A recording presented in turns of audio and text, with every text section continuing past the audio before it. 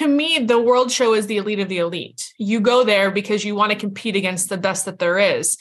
I want the people there to be the best that there are in the industry. And for me, when I go there and I know that everyone had to qualify, they had to beat so many people, they had to be in the top 5 so many times, that makes me feel good about laying down a good pattern. I think that that's the whole point of the World Show. I'm not saying that you have to go out there and be the winner to get your points, but you have to show enough to have won enough to be there. To me, that's what holds the World Show as the elite, the top of the top.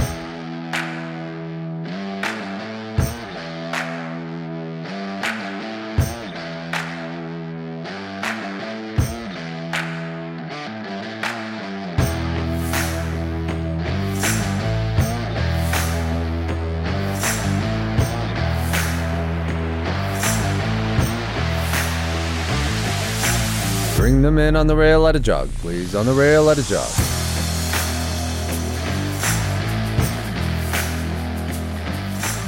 All right, everyone. We are back with another On the Rail podcast episode today. So this is exciting for us because a little while ago, Liz and I had a discussion and an idea to start these roundtable discussions on the podcast. So our intent is to try and do these once per month and kind of discuss a hot button topic or hot button issue in the industry right now, but try to get like varying perspectives or more than one perspective, because we don't want this to be like our agenda on anything for sure, but different viewpoints and sides, and try and provide constructive criticism to things to just move the industry forward and also not ignore some of the issues that are currently going on.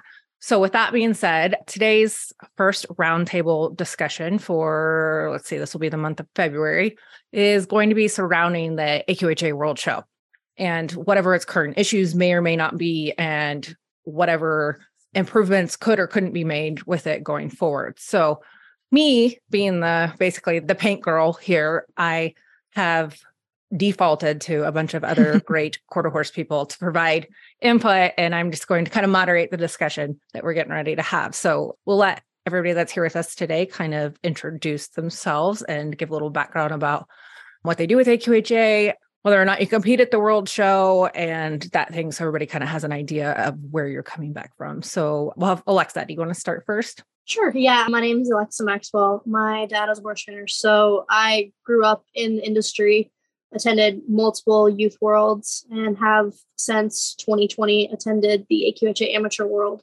And I attended this year as well. I have been involved with AQHA not only on the showing side, but on the planning side with the youth group.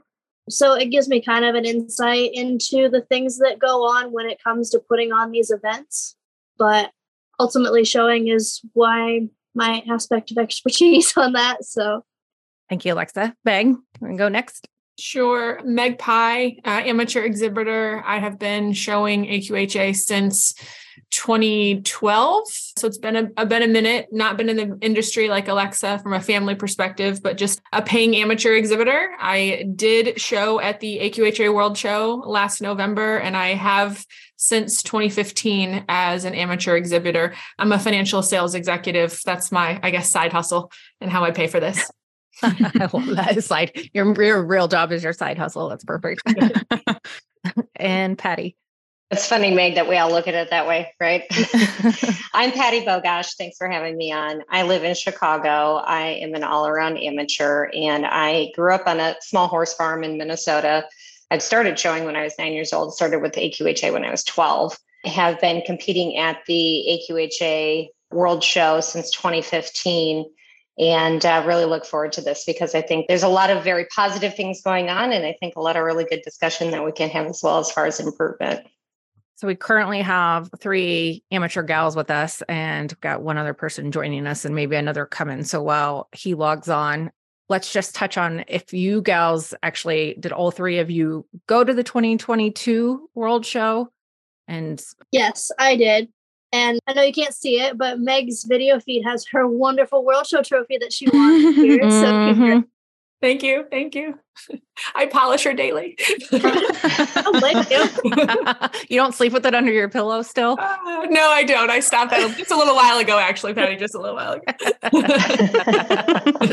Yes, I went as well. I've gone the last few years, and I did go in 2022 as well. Okay, so all three of you guys went to this past year's World Show. And well, briefly, since Preston now has joined us, Preston, do you want to kind of introduce yourself about what your involvement is in the quarter horse world, kind of your background and where you're coming from, just so people have an idea of what your background is? Yeah, so I came from pretty much a big time rodeo background for most of my life, competed professionally according to the AQHA standard in team roping, and then have a girlfriend, Hannah, that has started showing the pleasure horses. So we kind of jumped in with both feet, bought a couple stud horses, bought an all around horse, and I've really hit it hard this year. Went to all the major shows, NSBA, Congress, obviously the World Show, the Madness, all the big ones. And just really, honestly, more than anything, got our eyes opened up, especially for me, which I'm sure we'll dive into that a little bit more here in a bit. But it was definitely an eye-opening experience, to say the least. So a rodeo guy turned pleasure horse owner. That's a big difference. Big difference. Yeah. That could be a whole nother podcast, Jenna. I really feel like that could be a whole hour's worth conversation for sure. For sure. Yeah, for sure. Okay, so all four of you went to this past year's World Show. And so just briefly, what was your overall impression of this past year's World Show? For me, the past World Show was very similar to the first time that they shoved select and novice classes all in. It seems very long and it seems very drawn out. For me, I was there for 9 days, and that's only because I didn't make the trail finals and I decided not to show my 3-year-old, or I would have been there 15 days. And 15 days out of the office after just getting back 2 weeks prior from the Congress was just not possible, and work and compete and have a family and be home. It just, for me, the schedule is just the hardest piece. And that's what I noticed again last year. And I said to myself, gosh, this is the same as the year prior and the year prior, when they just try to shove everybody into one space. I mean, I think I understand some of the reasoning behind it, but I also have got to think that there's a better way to host it without keeping people there for 3 weeks at a time, and, people showing the equitation the first day and then not showing for 5 days. And it's the same amateur division. That's wild. I just don't think that that's feasible for most people to be there for that long and sit around and not show your horse for 5 days, because that's the way the schedule is. That's my 2 cents. Yeah, Meg, I think that's really good input. I showed 2 classes and I was lucky enough to make the finals in both. So I was there for a total of, I believe it was 8 or 9 days. I got there a day, extra, a couple days early. But my horse showed, now that he's a senior horse, showed in the senior trail, and blessing in disguise, maybe that he didn't make it to the finals, or Valerie would have been there with him. I want to say like 22 days total. It's a very long horse show. And I really do, personally, I love the select being a part of it. I think that is an excellent thing, but they have to figure out how to leverage technology better. I think that there's some major downtime that doesn't have to be had. I think that there can be some scheduling improvements so that you can look at not only how do we get the classes to be more efficient, how do you get people enough time to prep, how do we make it beneficial for the horse, and how do we not kill the exhibitors either? So there's definitely a lot from a scheduling perspective that can be looked at. Yeah, Patty, I'm with you on the senior trail because, Katie Grossnickel, we haul their horses out there. My dad always has to show the senior trail, and it's like the next to the last day. And then if you make the finals, then it's the exact last day of the World Show. For me, on the scheduling issue, there's not much that they're going to do for me, considering I show so many events. I'm out there from the time that the ranch riding starts to the equitation, which I think we were out there for, like you said, I want to say 20 some days. But I think definitely the select has been a big eye opener for all of us. And I think it's great because the select world was really small. And I almost felt like when it was by itself, it was kind of sectioned off from everyone else. So I think it's really great that they're bringing them in, and it gives us a little more time to maybe not have to haul all over the place coming from the trainer's point. Those trainers were having to haul here and then there, from the NSBA to the Congress to there. It was a lot. And I think it makes it a little easier on the select exhibitors to pay those bills, as well as the amateurs, when you're not having to foot the whole bill to go to the World Show. But I think the scheduling, like Meg said, is really hard when it comes to the all around. Starting, like you guys, you showed the showmanship, I want to say, on the 7th, and the equitation didn't go till the 15th. And as a youth kid, we always did, like, you did the prelims if you made the finals, and the showmanship, it was always the next day. But in, say, the horsemanship, the trail, they only gave you a day off, where I find that the amateur world, that's much different. Yeah, I think we did the horsemanship. I'm failing to remember the exact dates, but I think that we did the prelims on a Tuesday or a Wednesday, and then the finals didn't go until Saturday. So there were a number of days in between where they were just, for me, because I only at the time did the 2 events, a lot of downtime, a lot of, obviously I could work from the hotel, but a lot of time that I was there that I wasn't competing. Right. And I think I attended the discussion that they had there at the World Show, and that was a big complaint. And, being there at the World Show, there were multiple days that we were done and that we weren't even showing at 3 and 4 o'clock, which there was plenty of time for us to put finals or extra prelims in there that could have been taken care of. Preston, was this your first World Show? It was the first time ever going. And, we only had the one pleasure horse that showed in the level 2 and the level 3 pleasure. So it wasn't bad for us. I enjoyed the schedule because I like to go eat dinner and hang out and do stuff. So it doesn't bother me. I could absolutely see if we would have taken her all around horse down there, how miserable it would have been. Just with everything drawn out. And like everybody else has alluded to, the time off work and the schedule and everything else just makes it super, super tough, I think, for the common person to be able to go to that horse show. And I'll add one thing on the flip side. One of the select exhibitors in our barn, I think that she had 2 different prelims on one day. I want to say it was the showmanship prelims on one day and then the equitation prelims on that same day. And then I believe it was a number of days off. So it was like a lot crammed into her at one point, and then some days off, and then the finals and so forth after that. But it seemed to be either one extreme or the other. Right. So I know there's no way to make the perfect schedule for everybody. We know how much goes into making schedules for shows, especially big shows. So where do you guys feel like is the fine line between getting enough in a day to where everybody feels like they're not just wasting time sitting around by having the whole afternoon free versus showing so late in the day that you're also getting out in the middle of the night all the time to ride because there's no other time to get in the pen? I mean, I feel like there has to kind of be a happy medium in there. And do you think this year was different than in years past, or has that become an increasingly large problem with the World Show that there's just more and more downtime? I think there's more and more downtime. The problem is because there's no one in the classes. I mean, you're having 3 and 4 in some of these classes at the AQHA World Show. I mean, they're probably blocking in. I got to imagine they do the schedule before the entries come in. So you're thinking, okay, amateur performance geldings or, amateur ranch riding or whatever. And they're thinking, okay, we're going to have XYZ amount of people. And then the entries come in and there's 6 entered in the class. So that, number one, no prelim. Number 2, it takes you 30 minutes to hold a class where you had an hour and a half blocked out. So I got to think that the problem with the schedule is because the participation has become so small in some classes, and other classes are still massive. Senior trail, the ranch riding is taken off crazy. It's amazing to watch. But the classes that have been large in the past have gotten so small that they've blocked out this time. And then, you're done, as everyone has said, at 3 PM. You're like, well, okay, what are you going to do when we could have thrown in 4 or 5 more prelims and maybe cut the World Show down by 3 days if they would have taken advantage of that time? But I think it's just the fact that there's so many small classes now that the time they blocked, they just don't need.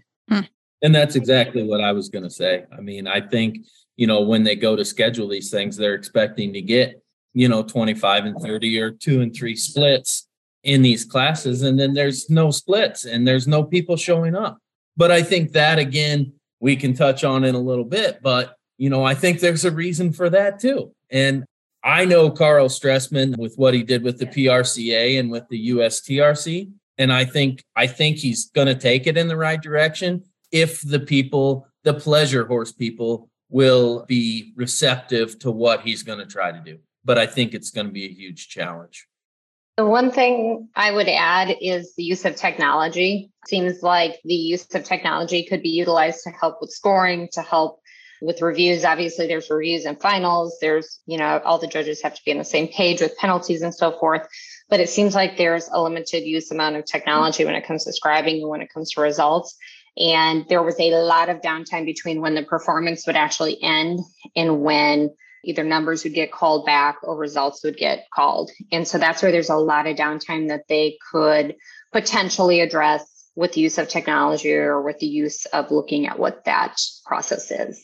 Yeah, most definitely, Patty. I know in the working amateur rail, I sat in there for probably 10 minutes in the split before we ever got our callbacks. And what Meg talked about is, having that time blocked out. I think on their end, it needs to be a scheduling look at. You need to go back like they do for the Congress. They go back and they look at those entries from previous years and make the schedule based around that. Let's look at the past few years. We've not had any level 300 saddle splits for the junior, for the amateur pleasure. And they've have those classes booked out as prelims. I mean, for the amateur hunter hack, we were supposed to have the prelims and we didn't have enough. So we went straight to the finals. That could have been a spot for another class. The amateur pleasure prelims could have been a spot for another class. Like Meg said, that takes, 3 or 4 days out of the world show if you're paying attention to how many are in those classes. So I know there's some chatter, on the internet and maybe from the association's perspective, not sure if this is an official opinion by any means. You say, like if they drag out the schedule, then it's more time there. It's more money for the city, hotels, dinners, that type of thing. So what is your opinion on that type of thing as far as bringing money into the city versus the exhibitors and spectators being able to, have a respectable amount of time there, I guess? I don't think they do that intentionally. I think that they are trying to do the best job that they can. Doesn't mean that they can't look at information or try to improve in certain areas, but I do think that they are trying to do the best job that they can for the exhibitors and the horses. Again, making sure that, they're not killing you either, trying to get in too many classes, both for the horse trainers and exhibitors. But for me, being a non-pro, focusing on it like I do, I don't see it as trying to drive the local economy so much, because what is a few days difference going to make? You're still having this many people there. There's other events there. It's not something that, it's not like moving it entirely into a new facility or something like that. I agree with Patty. I can't imagine that the pressure that they're under, having to put on so many classes for so many people in that amount of time. But I feel like Meg, as a financial advisor, is probably going to agree with me on this. And I'm sure we're going to get into this later. If you lower the costs a little bit and make the schedule more exhibitor friendly, that money that you're wanting to get for the economy and for the local aspect is going to expand because more people are going to come. You're not going to force the 500, 600 people that go now to pay so much money to try to help that. You're going to have 1,200 to 1,500 people that want to go because it's more affordable and that they can get the time off work to help fuel that. And maybe I'm wrong, but I think they had their time to shine there. And I think it ultimately goes to a lot of people down to the dollars and the cents. And I feel like that's where we're all missing out in the pleasure side of the AQHA. I mean, and they mentioned a lot of it in that town hall meeting they had there, but there's no money. I mean, there's no money. I mean, you spend a fortune to go down there and, like you spend, we probably spend $8,000 or $10,000 just to get there. And then while you're down there and then you win top 3 in a class and you get a check for $1,000. I mean, that's a joke. I mean, and I think the numbers could come back and do that. But what happens when those numbers come back is where I'm going with it is I think the AQHA had their time when the numbers were strong and at their top, but it didn't change anything and nobody said anything. So we've just kind of kept it the same, right? Right. Even then, going off of that, Preston, I think that the big problem is that those jackpots are pay-ins. I didn't do any of the pay-ins because in the amateur division, I mean, we call it sink or swim. You're swimming with 40 good ones, not anybody that's going to not pull punches. If you do not go to the World Show thinking that you even slightly, I competed a long time. My horses do well. I won a lot of awards last year, but even then I said, you know what? I don't see spending another $300 for a class on a side chance that I'm going to make money back. As far as the economy goes, I would hope that AQHA, that is the least of their concerns. Their concern should be the AQHA, the members, the organization, the people that they are representing and we are supporting and paying their bills to do that. I mean, if they're concerned about, we need to make AQHA a couple $1,000s extra by dragging this out, their priorities are way mixed up. Right. And Absolutely. I know as a youth kid, my platform when I ran for office there was, I feel like their focus, while amazing that they want to reach out to new members and bring new people in, they're forgetting the people that are paying the bills right now. I feel like that's a common theme right now going around. Jenna and I had a conversation ourselves the other day, just the vibe as a whole right now in our industry. It's not well. I don't know the word that I want to put on it, but it's just not doing too hot at the moment. I think there's so many other industries that are really thriving and doing well in catering to the members and, Preston, to your point, the money and that sort of thing. And it's becoming very apparent some opportunities within our industry that we can be focusing on. And, at the end of the day, we didn't get here overnight. We're probably not going to get out of it overnight, but we do have, some new leadership. We have individuals who are really focused on trying to turn things around. And I do think that you can both appreciate those that have been with you for quite some time, as well as increase your incoming members. I work in business development for a public accounting firm. So it's my job to bring in new clients. It's my job to bring in new prospects that we're going to talk to about how we can work with them. It's really no different when you look at something like AQHA or any association for that matter. You're going to have a certain amount of turnover every year. So if you know what that turnover is, how many new members you need, how much you want to grow by every year, and what you have to do to really try to encourage people to not only join and become a part of our association, but also want to stay here. And what is it that's going to appease those that do it on a professional level? What, from a non-pro perspective, we work really, really hard to be able to do this as our hobby. And to your point, Preston, to walk out with a trophy and $1,000, it'd be nice if there's a little bit more money behind that. So it's multifaceted. It's multifaceted from a challenge or an issue perspective, and then it's multifaceted when you look at it from how do we turn things around and really continue to grow and drive. And I think they're on the right step. I really do. I think they're trying, but my fear is it too little too late? I mean, you look at all the other associations that have broke off from the AQHA, and those competitors that we're missing out on at the World Show is because they have their own association with their own finals for 50 times the amount of money and 50% less headache than what they deal with when they go to Oklahoma City to the World Show. Well, the good news is that if they're doing payouts like that, it's possible. We just got to figure it out, right? And I agree. I mean, I really do think that they are trying to turn it around, that they're aware of these challenges that we're faced with, and they're not blind to it, and they're not trying to not address it. I think that, they definitely are. And I know this past year, everything to me seemed better than the year before, other than, Meg, to your point, the scheduling very much seemed the same. The office staff was very friendly. Those that were running the gates really wanted to help. Those that were running any of the ride the patterns, they're always wonderful. But it was very encouraging. It seemed like they were very open and friendly. And I think that when you're at an elite horse show like that, having customer service is a really big aspect to it.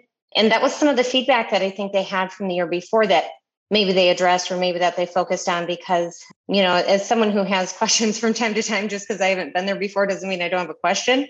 It really felt like that you weren't bothering them this year, that they really wanted you to have the information and be able to work with it. So I do want to talk on the fees and the jackpot fees and stuff in just a minute. But before we jump into that, with the entries being so low in some of the classes this year, I know like the amateur pleasure was very small, 6 or 7 horses, I think. What do you all feel is the cause behind the low entries? And obviously, as an industry perspective, the ranch stuff is growing leaps and bounds and that type of thing. But more so World Show specific, what is the issue with the entries in some of the classes? So I can touch base on that coming from the ranch world. So for me, the ranch riding is not, I wouldn't say less expensive. I mean, every event has its own costs, but I feel as though the economy on a ranch horse is it's not giving the vibe as I have to go spend $150,000 on a horse to go be competitive in the all-around industry or the pleasure industry. You can have my horse is an ex-reiner that came from the NRHA Derby world that couldn't stop anymore, that we started putting the ranch riding on. And that's now what he shows very successfully. I think that is why it's a major draw for people and why those numbers continue to grow and why we don't see so many numbers growing in the all-around division. Because if you're going to those big shows and you're not consistently winning, and I don't blame them for not paying the money, when you look at that, I think off the top of my head, I think it's like $300, $375, something like that. Entry fee, when you're not consistently winning every weekend, I don't blame them for not going.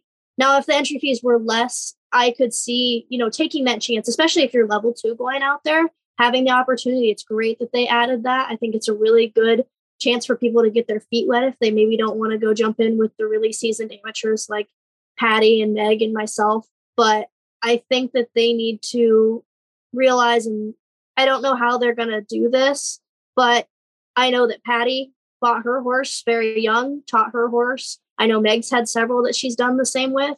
I did the same with mine. You don't have to go buy that majorly expensive horse to go to the World Show and be competitive. But in the economy right now, selling horses, that is unfortunately what we've made it to be. And I think also, too, the pattern stuff seems more fair in the eyes of a lot of exhibitors, because in a pattern class, there's multiple point systems, there's multiple maneuvers, whether it's trail, showmanship, horsemanship, ranch riding. I mean, there's a lot of things where you could be really good in the beginning and then you could fall to pieces at the end. And then, you're not the winner today, versus in the pleasure, in the hunter under saddle, in the classes where it's strictly, okay, I'm a judge and I happen to like that one versus that one. And if you're not winning, to Alexa's point, it's hard to get around the people who always win, because they just always win. And you can show up, you can buy the $200,000 horse, and you still probably won't get around him. So that's just very discouraging for your normal person who wants to show, but doesn't want to pay $375 to enter, and then the jackpot, and then the NSBA to be 7th. And they might have a better horse, but they're not going to get around the people who have a bigger name in the pleasure and the hunter under saddle that are always going to win because it's who they are. And that's why I think the patterns still have held on to some sort of numbers, because again, I feel like, you could be really good one day and you could be the complete loser the next day. But in the rail classes, unless it's really limping, you're potentially going to be the winner all day. And that's very discouraging for someone who wants to get in there. I agree 150,000% with that. And that's exactly what I was going to say. I'm glad you said it in a much more professional version than what I probably would have been able to speak it. But I feel that's the same way. I feel like, you can about write down first, second, and third in every class before they even trot down the center. And I think accountability is something else the AQHA should really strive for if they want to grow their numbers. Let's judge the horses, not who's on their back or whose barn they stand in. It's interesting, though, too, that the Congress numbers are still so strong in the pleasure. So there's something about the World Show. There's some piece of it that, there's a portion of that can be addressed. That I think there's horses that go to the Congress and don't go to the World Show. And is it because that barn doesn't go to the World Show, or, those people aren't interested in the World Show? For what I do, the cost is about the same. So if you're looking at one is cheaper than the other, it's not really different from my perspective personally, but it could be for others. But I do think, Meg, to your point with patterns, you can really strive to be within that group, and you can do it with a horse that is a good partner versus solely a good mover. And I think that's what is so hard about these rail classes is, it's hard to get around those that are consistently winning. But then we also have to be looking at, what is the pleasure horse industry really geared towards? Is it geared towards just that event? And if it's just that event, it's probably why it's getting smaller. If it's geared towards creating athletes that can go in and do other things, that's how we could potentially increase those numbers. I know the last 2 horses that I got as 2-year-olds, they were pleasure horses that had a lot of talent, a lot of athletic ability. And were they going to be the next world champion as a 3-year-old, 4-year-old, 5-year-old? Probably not, but they were pretty cute at turning around. They could change leads. They could be competitive as a 2-year-old, and you could take them and do other things with them. So I think the pleasure horse industry really does have a very good place, especially for those that like to take horses and do the all around for them, with them. But it's those lifelong pleasure horses that I think we're seeing fade away because people are more intrigued in doing the all around. They are more intrigued in doing a pattern class. And I know for my horse in particular, I love him in the pleasure, but I'm not going to add one more class to his day anymore. We focus on so many other things. I'm not going to add one more class to his day. And maybe we're starting to see the results of that. So kind of on a different note on perhaps maybe why the numbers are down as well. Correct me if I'm wrong, but for this past World Show, you still didn't have to qualify, right? You could pay a certain fee to be able to show. Is that correct? So there was qualifying. Okay. You could qualify with your, or you could have 6 shows. So the 6 show thing does bother me some. Coming from the ranch world and now doing the hunters, this is a big problem with why the hunters don't have numbers now is, say you go to Florida, Kentucky, that's really about the only places that even hold over fence classes anymore. You're going up against multiple world champions, which is not a bad thing. But when you're someone starting out trying to get, just your qualifying points, there's not enough people in your classes to get those points. That's why they're limiting their numbers, because we're not offering the classes enough, or we're not making it accessible to people to be able to show. I know that I'm on a thin line. I think that you should have to qualify in certain events. I mean, we hold the showmanship, the horsemanship, all the all-around events, the pleasure, the hunt under saddle, the trail, every single weekend. And they're big classes at our weekend shows. We just in Cloverdale, I think Patty was there. There was, I think, 20 in the amateur horsemanship. There are plenty of people in there for you to be able to get qualified.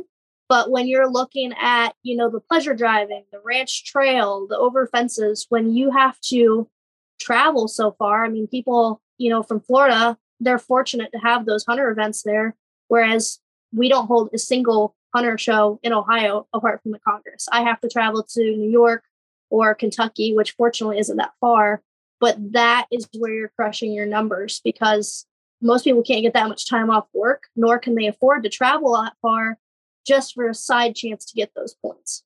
So I think they need to evaluate the level of participation in certain classes and maybe waive those qualifying rules, which I'm sure would stir up a hornet's nest with the all-around people, but they have to look at it rationally and see that there are plenty of opportunities for us to get our points where for others there's not. I mean, how many places do you go that people are praying that they have just 3 in the pleasure driving to try to get their points? Millennial Cowgirl is a marketing and media company where we offer on-site content creation for the equine industry.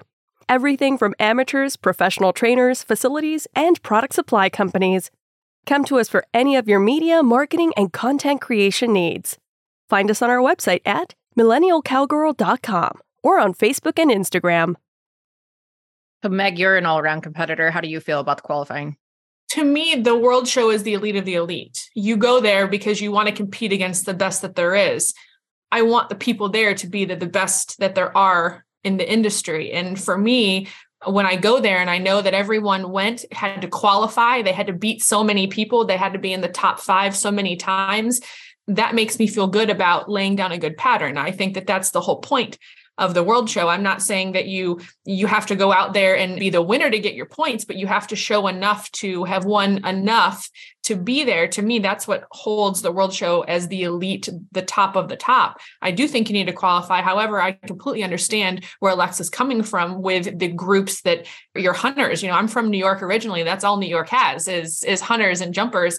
But we don't have them anymore around where we are. Like I'm down in Georgia and there's not many hunters down here. So it's hard for those people to get the points. But I do think that qualifying is important because that keeps the level, the prestige of the World Show. And if not, to me, it's another horse show. And I'm not saying that, I feel that way about the Congress, but the Congress numbers are enormous. And there's people that I go at the Congress and I've been doing this a little while. I feel like I know a decent amount of people. I went to the Congress and I didn't know half the people that were there. I'm like, who are these people? Where did they come from? It was awesome to see the growth, but that just goes to show you that all of those people potentially could be shown at the World Show if maybe they could afford to be there because AQHA decides how they can restructure their fees or they lower the amount of qualifying points. But the fact that there was a pay-in to get to the World Show I did the math, I'm a numbers person. It was cheaper to pay to go to the World Show than actually qualify to go to the World Show, if you actually thought about it. And I said to Clint and I said to Keith, I'm like, maybe this year I'm just going to slap down a $5,000 check and I ain't showing all year. I'm going to save myself thousands and thousands of dollars. And the fact that actually was cheaper for you to just pay AQHA to be there than having to haul and qualify. I mean, I'm not going to do that. You need practice. I'm joking partially, but it's mind blowing that actually is a cheaper option than it would be to qualify to go there. Right. And I think their qualifying option with those shows provides a problem because when you look at Florida, that's only 2 shows. And we show, 4 times in each event there. So that's what makes it hard for the classes that aren't offered a lot, like the Ranch Trail and Ranch Rail and things like that, is where you could haul all year and there not be hardly anybody in your classes to even get your points. But there's not even enough shows that hold the classes that you can qualify by the show qualifying. So in the fees in general for the World Show, how do you think AQHA could improve the fees given the fact that they still have bills, that they have to pay and cover? So where do you stand on as far as what you're getting your money's worth, the qualifying fee, the jackpot fees, all of that? I personally don't know if I've seen the benefit to the jackpot piece of it. And for me, at least, I think it's more on transparency. Where does that jackpot actually go? Because for each class, it's different. If you pay out and you make the finals, I think that you should get payback in some capacity for it. I made the finals in both of my events. I was 14th in one because I almost fell down. So to Meg's point before, you can have a great pattern and then completely fall apart at the end. That was me this year in the showmanship. But, and then I was 7th in the horsemanship. And I want to say I got a payout in the showmanship and not the horsemanship, or vice versa, but they couldn't really explain why. And I think that if you have the transparency and you understand where the payouts are coming from, you can understand if you want to contribute to that or not. But I did find it really interesting because I think, was it last year that was the first year with the jackpot? I believe you're correct, yes. The communication on it, either I missed something or the communication was slightly lacking on it. It's possible that it was the first one. It was unclear to me that you had to pay in order to get a payout. When I was there in 2015 and 2016, I won classes in both years and I got the payout. And then when I was 3rd in the level 2 horsemanship in 2020, I got a payout as well. And so when they implemented the jackpot in 2021, I thought it was just extra added money and decided not to do it. Decided to do it in 2022. And because it's very hard to understand, it's frustrating to see payouts in one, not in another, if you make the finals, and then just understanding where it's going and how it's being allocated. So I think there could be more transparency. I don't have a problem paying the entry fee. I know that we're going to, it's the World Show. There's a lot of expense. There's a lot of fixed costs. If you want to drive down costs, you truly have to improve the numbers, increase the numbers. But if you're going to have a jackpot or added money, truly understand how you're going to get paid out for that and what it's going to mean for the exhibitor. Right. Because I think off the top of my head, it's like with a level 3 class and paying the jackpot, it's like $675. It's almost $700 a class. And that to me is just insane. Like you said, yeah, you might. I think it was $675, Alexa, because I think it's $375. And then, oh, wait, is it $300 for the jackpot or $350? I thought it was $300. Regardless. $300. Because then you go in and you look at so for the stakes class, because until this year, the Working Western Rail wasn't technically an AQHA approved class that they had them as a stakes class. That class is only $250. And that is, I think, a 80% payout. I mean, I was 10th and still made almost $600. So there's got to be a way that they work it around that you're not having to pay, because I think that is a big deal. You want to go out there and maybe you say you're not, maybe the most competitive person, that you're scared that you don't have a chance. But like you guys said in the pattern classes, it can be anybody's day and you go out and win it. You want to know that you're going to get something back out of that and not have to pay, almost $700 to get it. I pulled my account of what I paid to go to the World Show and entry fees. And my entry fees were $3,100, $3,188. Stall was $625. I was fortunate enough to win the level 3 amateur showmanship last year, and I received $1,100 to win. So I think that going to the World Show knowing, and I did go to the World Show knowing I didn't do any NSBA class. I didn't pay in anything extra. I did nothing extra. I just went there thinking to myself, I'm not going to make any money here anyway. I'm going to hopefully get my name called. Really, that's why I go there. Honestly, Congress, my 3-year-old was reserve in the open and she made like $6,100. So some shows, you're going to make money. Congress, NSBA being one of them. The World Show, to me, knowing going into it, I wasn't going to make any money anyway. And I couldn't care less about the $1,100. That made nothing to me. I'm glad that I got that, but I was more concerned that I would get my name called out there than I was to win any money. And I think if AQHA wants that to be what people think about the AQHA World Show, that they're not going to win any money there and it's just to get their name called, then they're doing the right thing. But if they want to actually grow it with like financial incentive to go there, to Patty's point, to y'all's point, the jackpot and everything else has to work itself out, because you can't win a level 3 class and win $1,000 when you paid $3,100 to be there. The math doesn't work. So on your point, Meg, you're talking about the money aspect. I mean, look at the NSBA world. That is a perfect representation. I love their system, and I don't show the color classes because it's more expensive to go rather than just pay the $150 fee to show my ranch horse in the color amateur classes at the NSBA world. And I paid for, I think 3 classes, I think it's $150 a class plus the entry fee. And I covered all of my fees. I made $5,000 for the NSBA world. That is a format that I think AQHA needs to look into, because if you're looking at how many people go to the NSBA world, I mean, if you compare those numbers from what we have at the World Show to that, I mean, we had, I think 80 in the amateur horsemanship, where we ended up with maybe 40 at the AQHA world. I think that is where they really need to look at, because I know the Tulsa facility is not cheap either. It's not like it's a much cheaper facility that they don't have expense putting that show on. Well, and the same point of the judges, right? I know that the judges are very expensive. So if you look at your fixed costs in the facility and the judges and so forth, there's got to be some insight that can be shared there, and some input that AQHA should be able to leverage.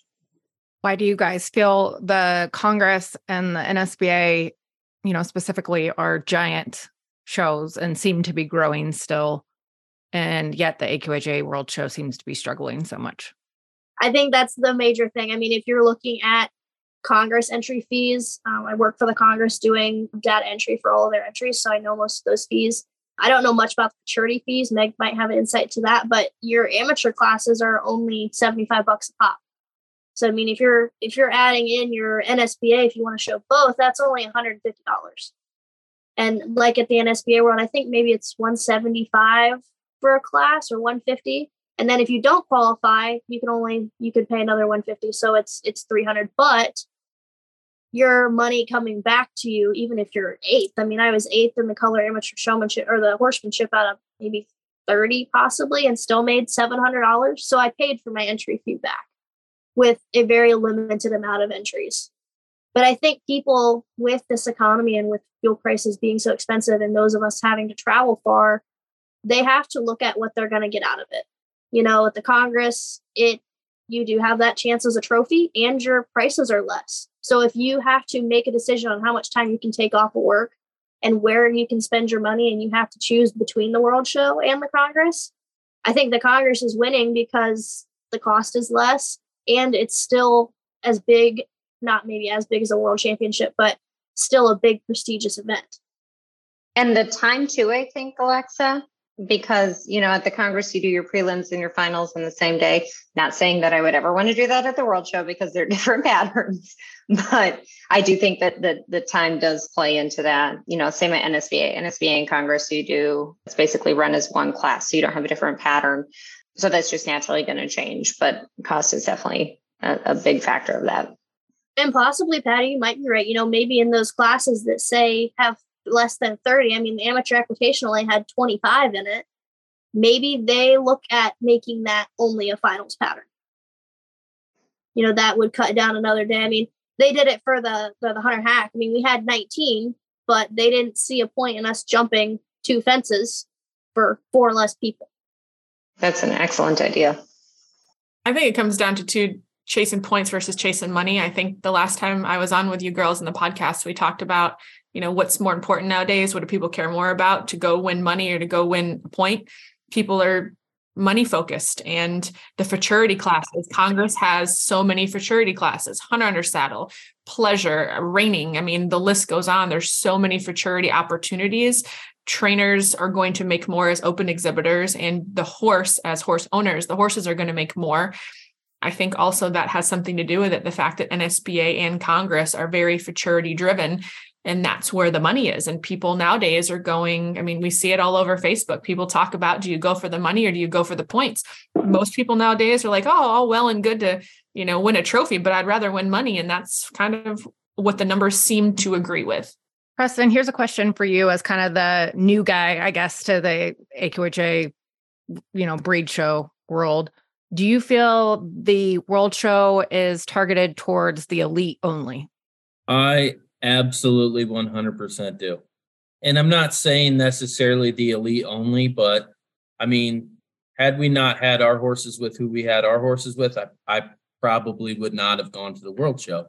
I don't feel like it's targeted, but I feel like most of the common people know. Obviously, we have a lot of friends that show and stuff. There's no point. And they say it. There's no point in us going all the way down there, spending all that money to compete when the top 5 horses that are there. And I mean, Hannah with that little Radical Signs Are Good horse, I'm going to throw in a little burp for him there. I mean, she did really, really well on him. I mean, she put, almost 40 points in the open on him by herself, and then another 25 or 28 in the amateur stuff. And she won everywhere she went. We went to the NSBA world and we got our eyes opened up like, hey, this is a whole different ball game down here. These people mean business. And so we had to kind of come back and re-script and rewrite. And we end up switching trainers up and going with another trainer. And, he felt like he was good enough to go. But even then it was, had the people that showed up in her amateur class actually showed up and not scratched, she wouldn't have won a Globe. There's no way she would have. And it's not that her horse isn't good, and it's not that she doesn't ride good, but just strictly based on politics. And I mean, I'm not trying to be that person, but I kind of will be that person. I feel like that's why a lot of these people just say, nah, I'm not going to go. What's the point? I've been beat by them all summer long. Why do I want to go drive 15 hours or drive across the country and spend 3 times the amount of money to win no money and get my butt kicked by the same people that win everything we go to? And I mean, that's tough. And I'm not knocking the people that win. They deserve to win most of the time. But it's really hard for common citizens to justify spending $8,000 or $10,000 to go, no, you're not even going to get your name called, regardless if there's only 7 in the class. That's tough. So for the rest of you gals that are, pretty frequent all around competitors and show all over country and are fairly well known, how do you balance making it a friendly show to new people in, the quarter horse show world and whatnot, but still keeping the prestige of winning that world title or placing in the top 3? Like, you don't want to give participation awards out at the world show level to everybody, I'm sure. So where's that line drawn, and how do you make it more friendly to just regular AQHA people? I'm a newer, I guess I'm not a newer amateur now. I'm getting old, dang. But I'm one of the newer amateurs and have shown against Meg and Patty for the last 4 years. And they're tough competitors. And there are multiple amateurs that have been showing for a long time that I'll tell you, when I went youth, I did not want to show. I was like, no, take me back. I'm good. I don't want to jump into the deep end of the pool. But like Meg said earlier, there is a point that, like Meg won the world show. I've won the world show. Patty's won titles before, that we can go fall off or go off pattern. Like Patty said, she tripped the world show in the finals this year. It happens to everyone. No one is invincible, no matter how many world titles or, trophies that you have won. And I think that's a point we need to make to new people. Yes, we do well a lot of the times. We are very good partners with the horses that we have. We've busted our butt to be good, to be competitive in the industry. But that doesn't mean that we can't be knocked down a peg or taken out by the little guys. The horse industry is such a growing sport because of that aspect. It's not based on, your athletic, it is based on athletic ability, but not like, swimming or track, that no matter how hard you practice, you're not going to be better than the person that runs faster. The horse industry can be very interesting because if you put more hard work and time into it, it doesn't matter, where you came from, what horse you ride, you can be a winner without having to show every weekend. And I think that point needs to be made to a lot of people. I was thinking about this a lot because I just came from Cloverdale and they had decent numbers, especially for January. And it was really great to see how big the novice classes were and how much fun this horse show was. We had a trainer challenge on Friday night, getting a lot of people around, having a good time, focused on more than just getting points or winning a class or getting your circuit title. And I think if you really want to make the World Show more than just those elite, you got to focus back on your weekend shows. You have to get new people into this industry. You have to be novice friendly. A novice, again, for the first time in my life in a really long time, I've started the trail in the Western riding, and I forgot what it's like to be novice, right? And it's very intimidating to be a novice when you're a part of this industry. I can't imagine going back to being a novice when I'm not a part of this industry. And I think that the more welcoming we can be at the weekend shows, the more that we can improve those level 1 numbers, the more that we can make this really a family friendly hobby, having fun events, doing things that bring people together. That's how you get a truly different atmosphere from the ground up, and how you bring people wanting to go to the World Show and wanting to participate in that. Because if they're going to the weekend shows and they're not having fun, what makes them think that they're going to go to the World Show and have fun? And I think, Bill, Charles, and John Barry really hit the nail on the head with everything when they did their Back to Berrien show.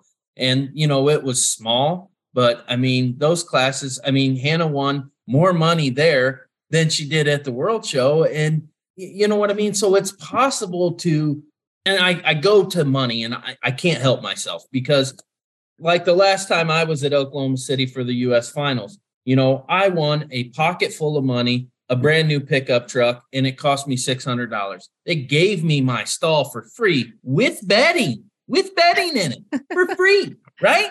You know what I mean? That's how some of these other associations are drawing people in. And I think, Gil and John and Charles, they were betting everybody's stall up at Berrien. You still had to pay for it, but you got there and it was betted. Those little things, cookouts. Ludington is another prime example. I don't know if any of you have ever been there, but it's a blast. An amazing horse show over the 4th of July. They have games and activities and just bonding time so you can meet people. You can interact. It's not this clicky, oh, well, here's this barn, here's this barn, here's this barn, and everybody just stays in their own alleyway. Everybody's out riding around, racing go-kart or golf carts and, throwing bean bags or whatever. But I definitely agree if they want to do that, like make it seem fun. Don't make it seem so intimidating. It's intimidating, especially for people that haven't ever been in the limelight before, The excitement to bringing people together. Everyone's seen The Last Cowboy, and obviously Rainey has gotten really big after that series, which is pretty fun to see. But these draw parties that NRHA does, maybe other associations do them too, but I just happen to see it because of that show. But, the draw parties bring so many people together and do something fun and prestigious for the finalists, make it, have people come together, get to know one another. And, rather than, to your point, Preston, that you have these people over here and these people over here and they never interact or see each other. Get people that want to come up and say hi to each other. And if it's somebody's first World Show, maybe they'll get to meet somebody that they haven't met before. And I think so many times, some of these people go in with new ideas and new philosophies and, hey, could we try this? And everybody is this is the way we've done it for 65 years. We're not, this is all that matters. Like, this is how it has to be. And I just don't think it does. I don't think it does. Because I know I've spent 50 times the amount of money I ever spent team roping in this pleasure stuff.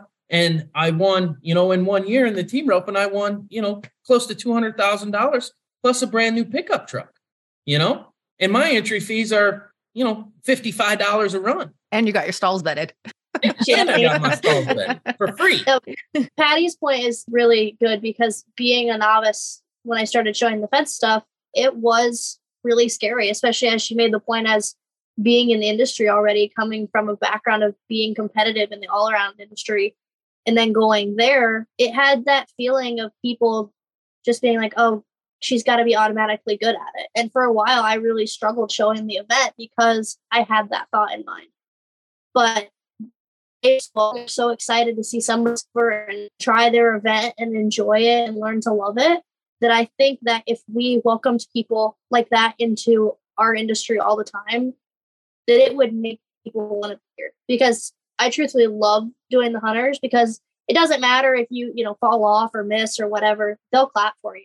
They think it's great. Everybody's like, yay, no one died. Like, it becomes fun because they're happy to see each person do well, even if you're beating them. They just want to see you enjoy your horse and enjoy the event.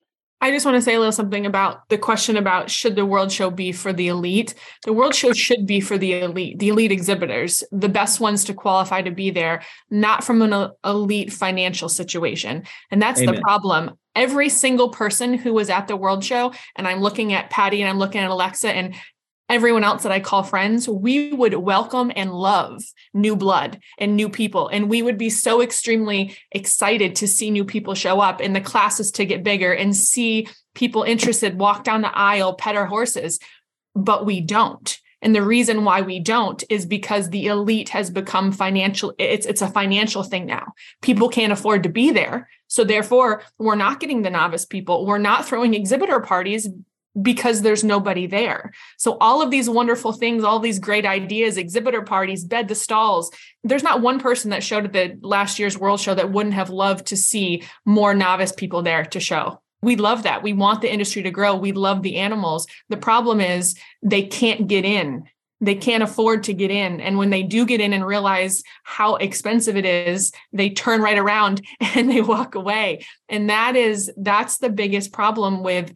It has nothing to do with not us wanting not novice. We want novice. We want to throw exhibitor parties. We want to have fun. We want everyone to have a good time. But it's getting very, very hard to do that because once they get excited and they get in and they go to Brent Maxwell and they take a lesson and they're excited and Brent says, okay, well, here's the cost to go. And Brent's not making up the cost. I mean, he's just showing them what the numbers is. The clients are like, I'm sorry, Brent, we can't afford to do that. And then out goes the client. Right. It takes an effect on our industry too when that happens. And it's making it harder for us to, like the point as, we were talking earlier off camera about the amateur rule, it makes it harder for new people to want to even come take lessons because they hear the buzz about how much it takes to go and show that they're like, well, this is dumb. Let's not even pay the money to go get interested in this and want to actually do it and not have the financial stability or even the means to even go to a weekend show. Jenna, you had a question in there for us, a thought-provoking question around, do you think the vendors and sponsors get out of the sponsorships, the dollars that they pay to really be a part of the show? And as I was thinking about it and thinking about shows like the NSBA World Show and the Congress, they've truly made it a spectator event. Obviously, it's a horse show and sometimes a circus, but it is a spectator event, right? And so they drive so many people to visit those vendors, to see those signs. You see all the signs hanging in the Celeste. They truly get the recognition and the name brand that they've paid for.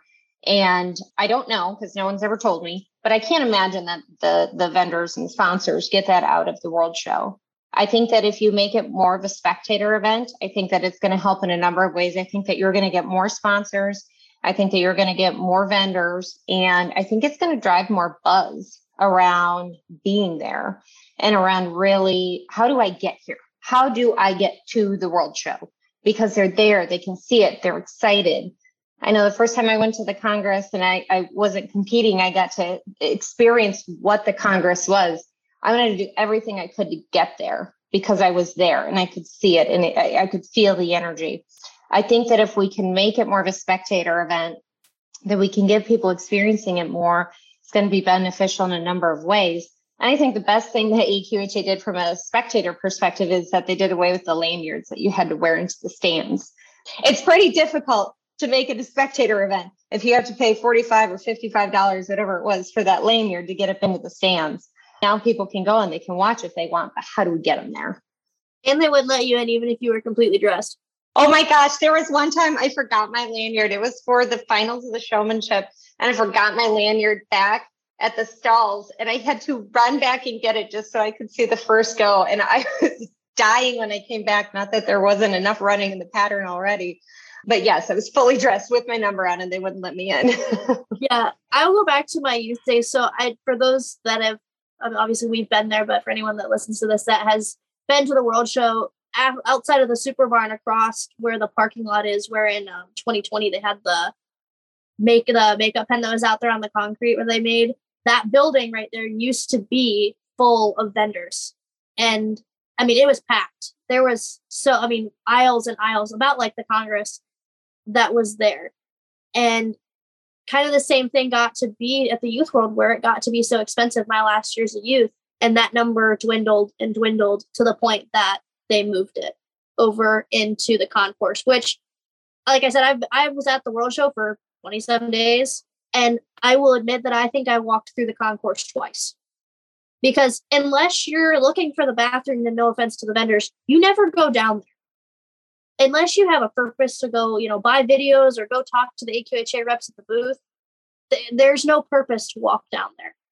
And if, they don't really make any announcements or anything to go down there and see those guys, and I think that really hurts. I think another thing that they need to think about is that they put those vendors, which is a prime spot because people walk in between, they put those vendors in that Barn 3 arena, which I feel like we need to be utilizing as exhibitors.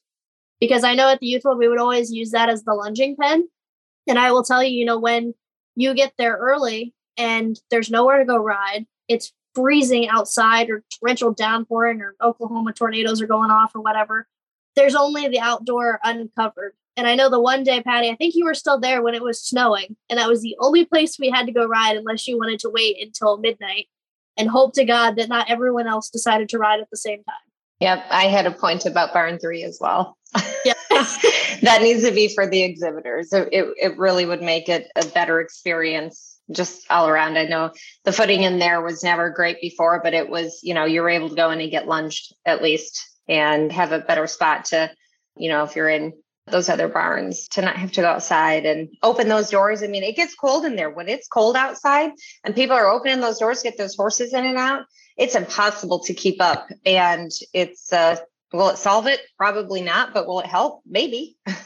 So AQHA tried to hear some concerns and comments this year they did a town hall meeting at the World Show. Did any of you go? And what was your take from that? I did go. I felt like I am a very avid person of AQHA and I want to help them as much as possible. But my truthful and honest opinion was that they were hearing the problems that people were bringing up, but they weren't listening. It felt like there was always an excuse about where the money went, that they couldn't just give us a straightforward answer. If it wasn't a positive answer, I would have rather them just told the straight truth of, we have to do this to make money. And I think it would have made all of us a little easier, but it made us feel like we were just getting another wraparound answer. Like Patty had said, there has to be a way for us to know where the money's going. And several sponsors that were there, to the point of the last question of those sponsors and vendors getting their money's worth out of those sponsorships, there was a sponsor that asked where her money went because she said she didn't feel as though it was going where she was told it was going. Well, and I think, I'm going to step in on that. I was there for a little part of it. And then I had a dinner reservation because I like to eat. But Charlie stood up right in the beginning and I mean, summed it up as well as anybody, if not the best I've ever heard. And he says, you have the barrel racers that have their own association, the reiners, the cutters, the ranch riders, all these people have their own association now. Why? Because they can go. Charlie said, we can go to Vegas and watch our horses run at the NFR and know that we are going to make a pile load of money. And again, I'm back to the money thing, but it's hard not to when you look at, I can go to a weekend jackpot around here and go to a team rope and win first or second place and bring home $600, $700, $800. I mean, you can't do that at the World Show. Like, their head is so wrapped around, this is the world show. You should just feel honored to be here. But I bring in a perspective of, again, you should be able to go and at least cover your expenses, because I'm telling you, out of everybody except for maybe the thoroughbreds and the reiners and the cutters, right? As far as your guys' outfits, your saddles, your horses, your everything, you're spending 10 times what any of the rest of them are spending.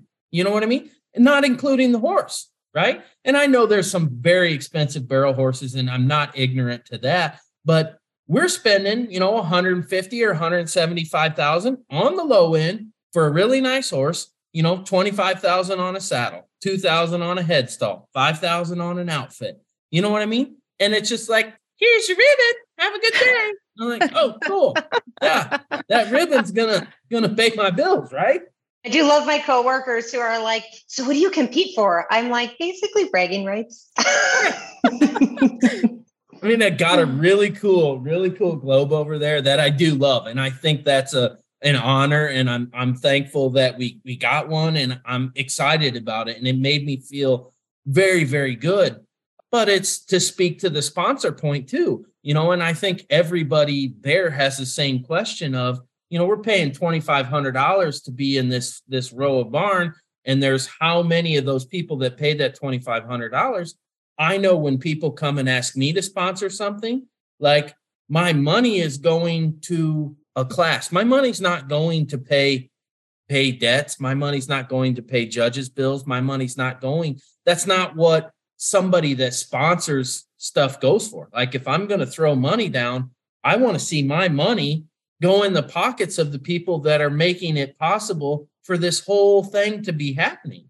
And it's not your trainers that are the reason that the world show goes on. I hate to break that to anybody, because without customers, those trainers have no one. I mean, they're not going to take out of their own pocket and go get a sponsorship and go up there and show for their own horses for fun. And I mean, I know there's probably a few that do, but I think in reality is the AQHA and the association as a whole needs to look at, where is the money coming from?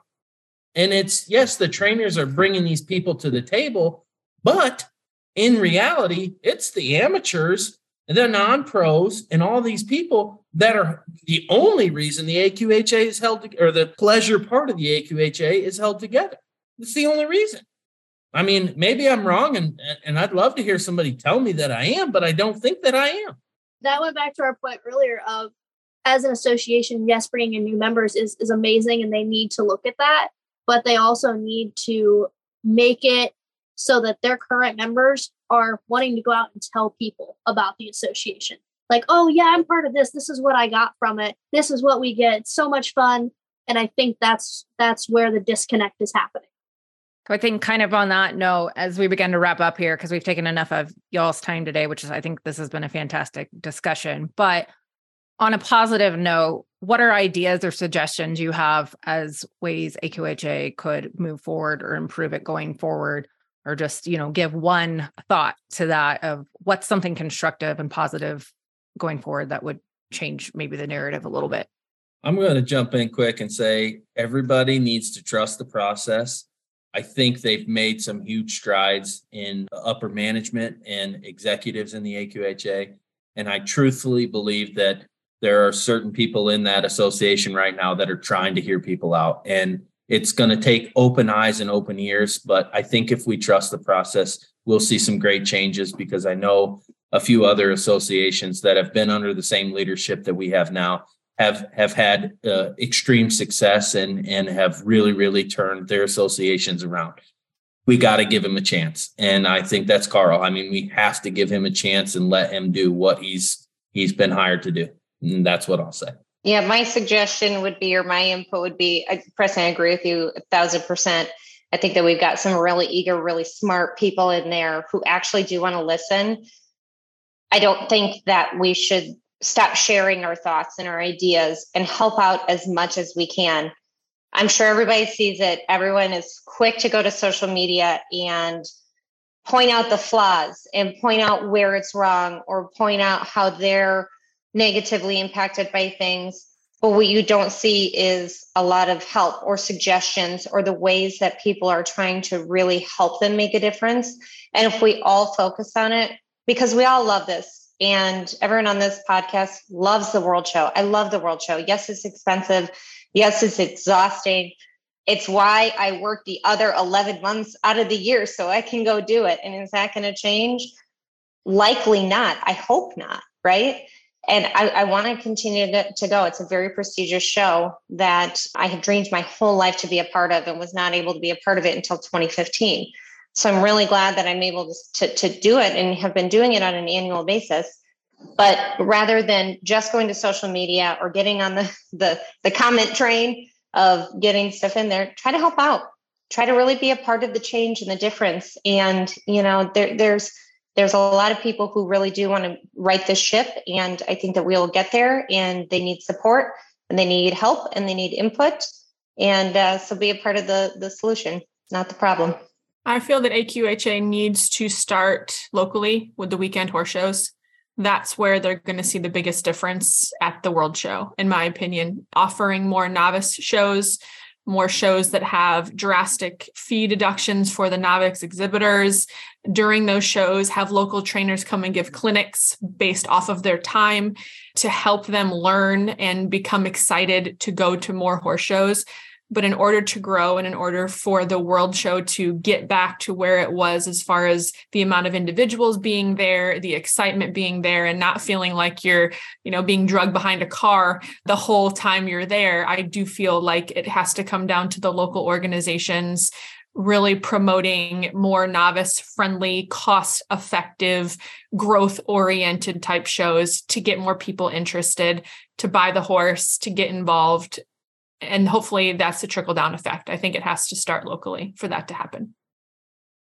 Yeah, I think AQHA needs to look back and remember why this association was started and why it continues to draw people in and why we continue to love the sport and the horses is that 95% of the people that make this association go around do it for fun. All of us sitting on this call, we do it as a hobby. My family obviously does it as a profession, but ultimately we stick around and work those late hours. And like Patty said, work, 11 months out of the year to be able to go to the World Show. We do that because we love the sport and we want to see it succeed and continue to grow and be well on its way long after we stop showing.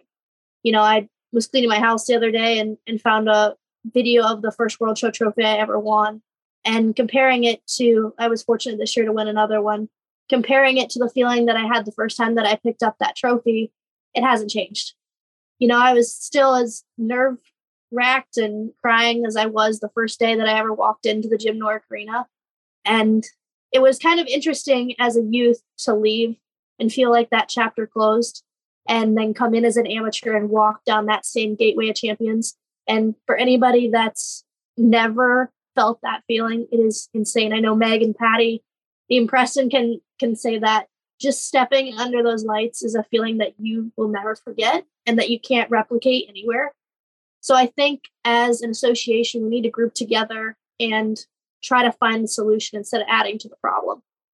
I just have to say, or I'd be remiss to not do this.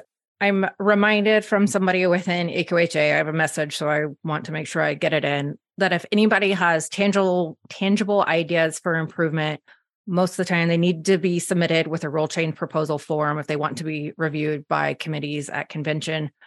And they said it also helps for people to attend convention as well as to help answer any questions that the committees have about the proposals and also consider the cost of whatever these ideas are. So if they're open, according to them, to hearing new ideas and suggestions, but you do have to consider the whole, proposal, which includes financing too. So, want to include all perspectives on everything with that. And that's kind of all I had. Liz, do you have any closing thoughts? Otherwise, we'll get wrap up thoughts from everybody as we get done today. I do have one final question, and I think a few of you answered it, but are you planning on trying to qualify for the 2023 World Show this year? Yes. Yeah. We have some family things that are on our goal list this year to accomplish. So if I get to the World Show this year, it'll be awesome. And if not, we'll see in 2024. Preston, what about you? Yeah, I think we're going to try. I mean, Cool. we're kind of in a weird spot. Our horse is retired to the breeding barn now, so don't really have a horse, but we're working on that too. So There's always a horse to buy somewhere. Exactly. of course. Go win ribbons on. Right. All right. Well, thank you everybody for your time. I think this was a great discussion and hopefully provides a lot of insight to people. Does anybody have any last closing thoughts or anything they want to say as we wrap up here today? Or your local associations. Amen. I mean, it's going to take support from every person in this association instead of just complaints, solutions. And every one of us talked about that with our little closing blurb there. But I just want to say it again, like, don't come with the problem, come with the solution. And people are a lot more receptive to that. I know I am in my own business. You know, I mean, I'm way more receptive if somebody says, hey, this is the problem, but I think we could do this. And I think we'll get somewhere. And this is exciting. And I'd love to do it again, you know, a few months from now if we see some changes, because I think there are going to be some good changes. I really do. Yeah, I think we're all too quick to jump on social media and complain, but there's very few people that are actually willing to provide constructive criticism and do something about it or provide ideas and solutions. So that's something we all need to keep in mind with all of our current industry problems. You know, it's not just an AQHA problem by any means. So. Not at all. Yeah. All righty. Thank you guys for your time. Thanks, you as well. Thanks for having us on. Thanks for having us. It was great.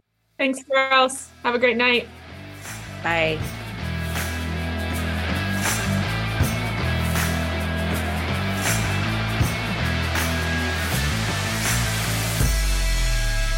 All right, that'll be your class. Bring them in and line them up.